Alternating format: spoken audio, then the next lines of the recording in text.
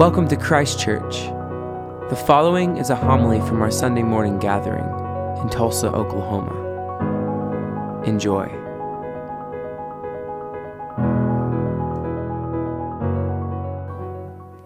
The Holy Gospel of our Lord and Savior Jesus Christ, according to John. Glory to you, Lord Christ. When it was evening of the day of the resurrection, the first day of the week, and the doors of the house where the disciples had met were locked for fear of the Jews, Jesus came and stood among them and said, "Peace be with you." After he said this, he showed them his hands and his side. Then the disciples rejoiced when they saw the Lord.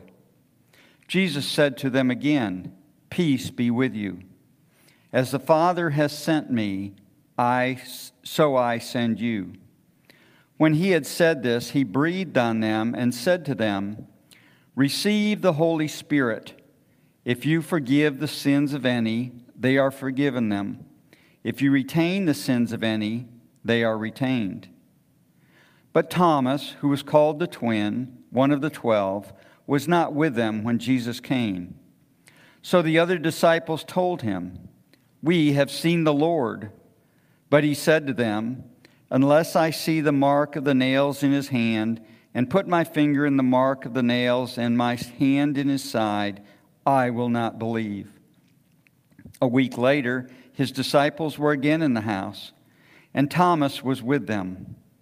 Although the doors were shut, Jesus came and stood among them and said, "Peace be with you." Then he said to Thomas, "Put your finger here and see my hands. Reach out your hand and put it in my side. Do not doubt, but believe." Thomas answered him, "My Lord and my God." Jesus said to him, "Have you believed because you have seen me? Blessed are those who have not seen and yet have come to believe." Now Jesus did many other signs in the presence of his disciples, which are not written in this book. But these are written so that you may come to believe that Jesus is the Messiah, the Son of God, and that through believing you may have life in his name. The Gospel of the Lord. To you, Lord Christ. May the words of my mouth and the meditations of all our hearts be acceptable in thy sight, O Lord, our strength and our Redeemer. Amen. Poor Thomas. Poor Thomas. He is the only one who has a negative adjective that is connected to his name. Now, Peter denied Jesus 3 times. Peter went back to going to fish rather than sticking around in Jerusalem. And nobody ever says, "Oh, Peter the denier." Even Judas, the one who sold Jesus out for 30 pieces of silver, no one calls Judas the sellout. But here is Thomas, 2,000 years later, one incident in the upper room, he says, "I have to see in order to believe," and he is stuck with the name Doubting Thomas. Thomas was not with the disciples on the day of the resurrection, gathered in the upper room. We don't know why he was not there. We are just told in John's gospel that he is not with the other disciples when they are sharing the experiences of the empty tomb. He is not with them when Jesus comes into their midst and says, "Peace be with you." And so when they tell Thomas, you won't believe, the most amazing thing happened. Thomas says, "Unless I see and touch the wounds, I will not believe." St. Gregory, reflecting and writing about Thomas, Doubting Thomas, says that Doubting Thomas does more to help us to believe than the faith of the disciples who believed. Because I think if we're honest with ourselves for just a moment, we would all admit that we have had those times in which we doubt and we question and we wonder and we are unsure about our faith. Thomas's life mirrors our own faith life. Sometimes our struggles and doubts are fleeting, and other times they last a while. In the Christian mystical traditions, saints like St. John of the Cross, Julian of Norwich, Hildegard, and Bernard of Clairvaux, they saw doubt and they saw questions as a gift. That in the absence of conviction, we actually become aware of our desire and hunger for God. Sort of like maybe those times in which you sit there and go, boy, I could sure go for a dipped cone from Dairy Queen, and you go to your freezers and realizes you don't have that, and so then suddenly it becomes like this irresistible desire that you go at any hour of the day to go and fill that thing that you want. So sometimes the very recognition that we are hungry from God in the midst of our doubts is in fact a place of belief and a gift from God. Sometimes, like St. Augustine, our hearts are restless and wandering until they rest with God. Or as that great hymn says, prone to wonder, Lord, I feel it. Prone to leave the God I love. Take my heart, oh, take and seal it with the Spirit from above. Rowan Williams says that the problem with spiritual belief in the modern age is that spiritual hunger is often tried to be filled with voyeurism of spirituality. Here's what he means. He says, if you sit there and go, boy, I'm hungry. And so what you do is you go down to the local restaurant. Can't do it right now. But you go down to the local restaurant, you peer into the window and you watch somebody else eating. And you sit there and you say, well, I'm watching somebody else eat. Why am I not getting full myself? Rowan Williams says that too often that's what we do in our own spiritual lives. We watch other people pray. We watch other people believe. And we wonder why we ourselves don't do it. Andrew Root, in his book, Faith Formation in a Secular Age, says that our culture has become consumed with this idea and notion of authenticity. That authenticity is the highest goal in American society, in Western society. And he says that it is defined primarily with two ideas or objectives. One is the fetishization of youth. Anything that we feel like would make us younger are things that we feel are authentic or real. And two, authentic experiences are things that we can feel and experience and describe. So we live in a program culture, and as a culture we have been told that something is authentic on the basis of whether we feel or experiencing the thing that we are consuming. So you can immediately see the problem and the crisis if you are somebody who is in the midst of suffering from doubt or questions about your faith. Because sometimes it is the very lack of experience that causes us to have this deep-seated doubt, questions, and fear.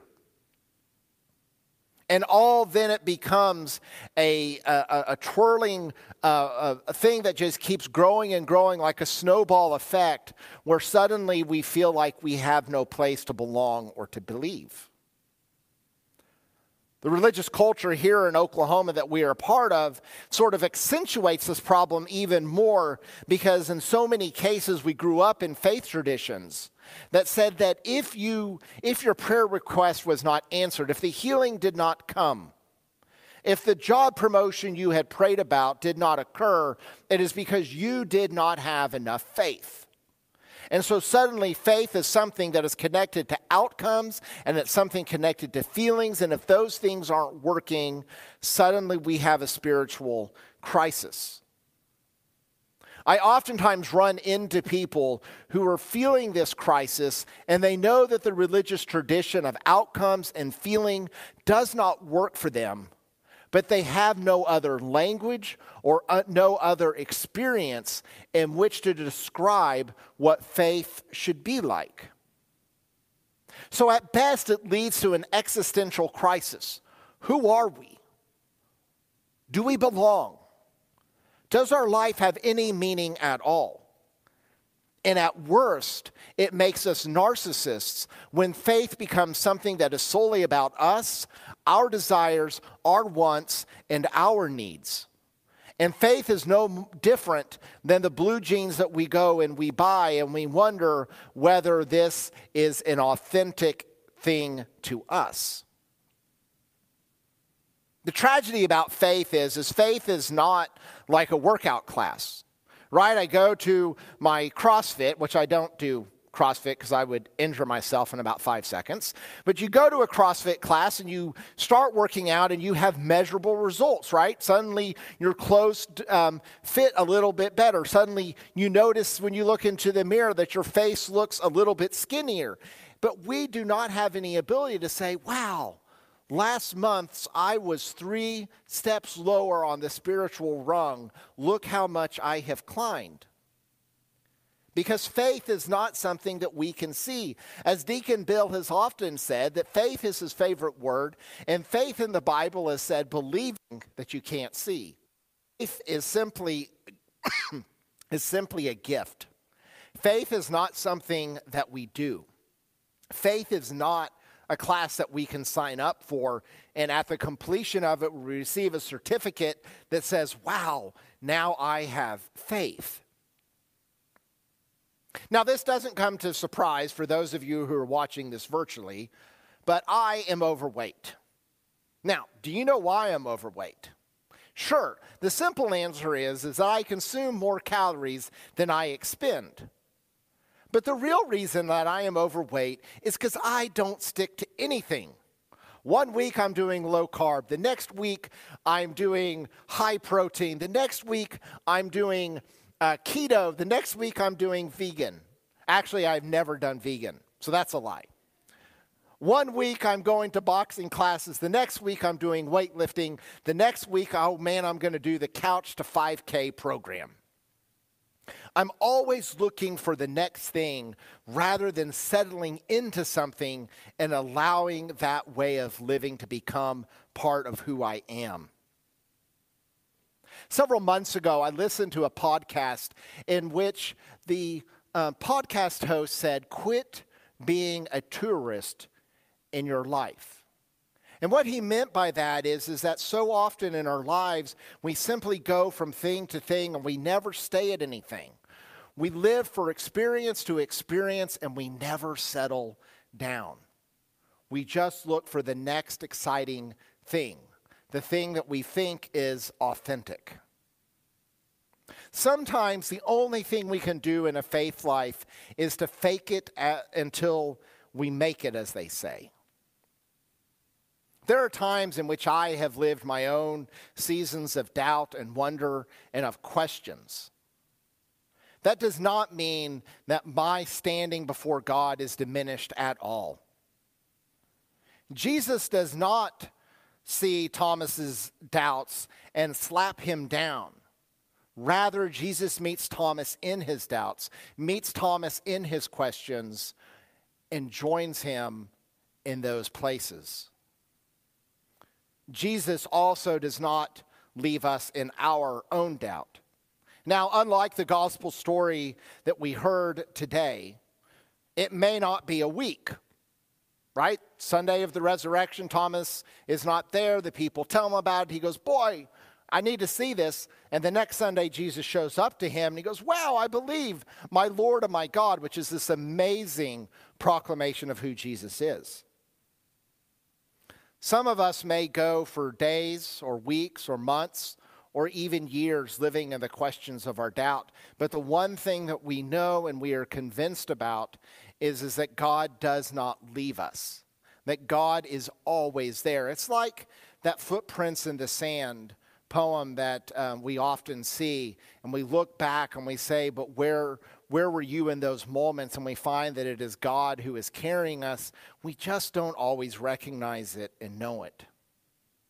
Jesus does not fix the source of our doubt, but Jesus gives us the peace which surpasses all human understanding. We are told that the reason for this telling of the story of John's gospel we find in this line, that these things are written so that you may come to believe that Jesus is the Messiah, the Son of God, and that through believing in him, you may have life in his name. This is God's desire for us, and it doesn't come the same way for all people, but God comes to us always. Amen.